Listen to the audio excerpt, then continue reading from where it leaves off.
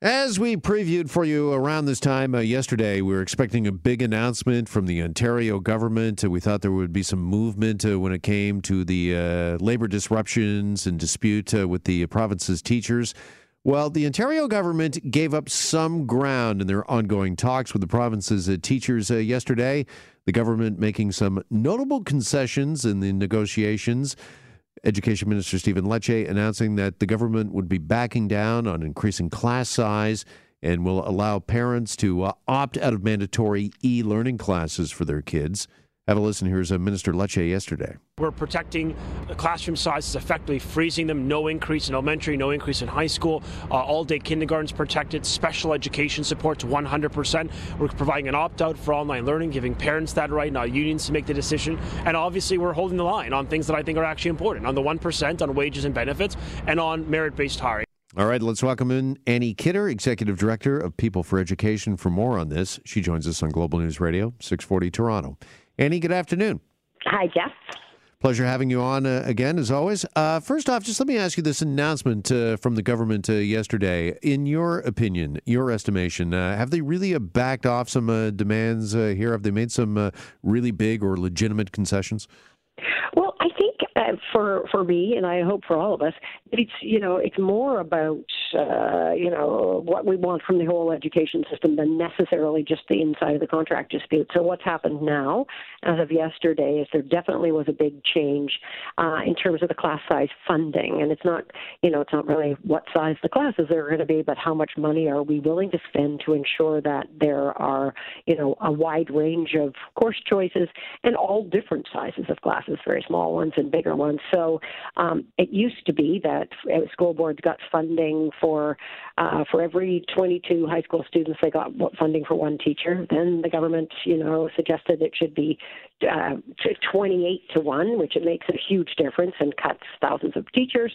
And now they've taken it to 23 to 1. So it's still going to mean the elimination of teacher jobs, about 1,000 of them. Not, teachers getting fired, but teaching positions that won't be there anymore. Right. But it's definitely, not as bad, let's call it that, as it was going to be before. Okay, but do you see that as a major concession and good news maybe all around, particularly for students and their parents, as they're the ones that are kind of caught in the middle of this dispute, that, if the class sizes are going to be maintained at, say, the average of 23 that they're talking about now, that obviously that's good news, is it, for parents and students? Well, I think that it's good news for everybody, because again, it means that there's no longer sort of linear paths through school. So it's really important to all of us, because this is the next generation we're talking about, that kids are able to take a wide range of courses in high school. So what's good news is that there will be more teachers, there will be more classes, but it's still important to remember this is a cut. Really in the end, a lot of this is about funding, and this still is, a cut in the neighborhood of about $90 million from how this was funded before. But definitely, it will make things better for students, yes. All right. Talk to us about this other piece, this other concession, if you will, made by the government yesterday. Minister Lecce announcing that parents will be allowed to opt their kids out of mandatory e-learning classes. Some of the reading and some of the things I've heard is that some people believe that e-learning is important, it's vital, it's kind of the way of the future. Oh, and I think it is, actually. So, making sure that all kids are comfortable learning online, understanding all of the potential there is for collaboration, for working. You can work with students in other continents when you're learning online. So there's a lot of value to online learning.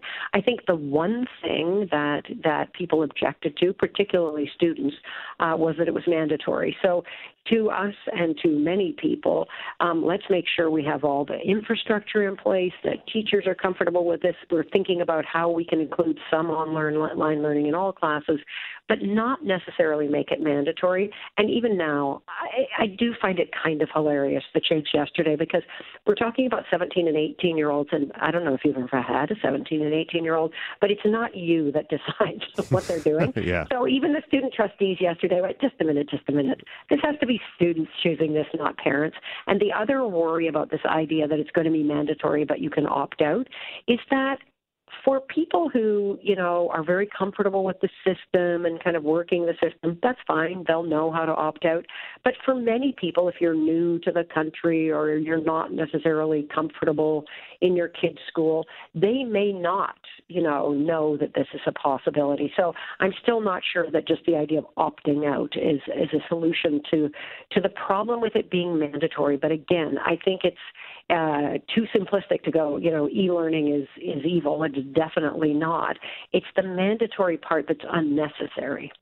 Joined by Annie Kidder, Executive Director of People for Education, talking about yesterday's announcement by the Ontario government making some notable concessions in their negotiations with Ontario teachers.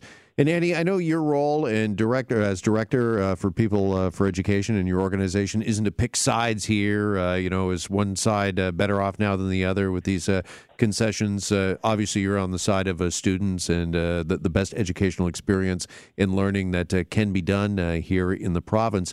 But do you think that the announcement yesterday from the government, does it get us a little closer now? Are we getting, do you believe, a little closer to settling the education matters, such as classroom size, e-learning, as we were just talking about, some other issues, and that the rest can just be salary that needs to be negotiated and benefits? Well, I hope so. I mean, I don't think anybody likes being in this position, whatever side you're on. There definitely are sides. I think that there has been some, waking up to, okay, maybe we can't cut this much money out of the system. And I think that's the important piece here. The government got elected saying they're going to balance the budget and wrestle in the deficit. And those are, that's their belief and what they wanted to do. I think that for many people, it's been worrying, the idea of doing that through cutting funding to education. And it was before looking at, it was a cut of nearly $1 billion. So I think that this helps, and that maybe there's a recognition here that the money we spend in education is an investment. It's really important, and we're investing in the next generation of society. And that by doing that, we gain a little peace along the way, because peace would be nice, because it's important. It'd be so nice if we could just talk about education issues rather than labor issues. All right, Annie, appreciate the time as always. Okay. Thanks so much for joining us. Thanks a lot. Bye-bye. There goes Annie Kidder, Executive Director of People for Education.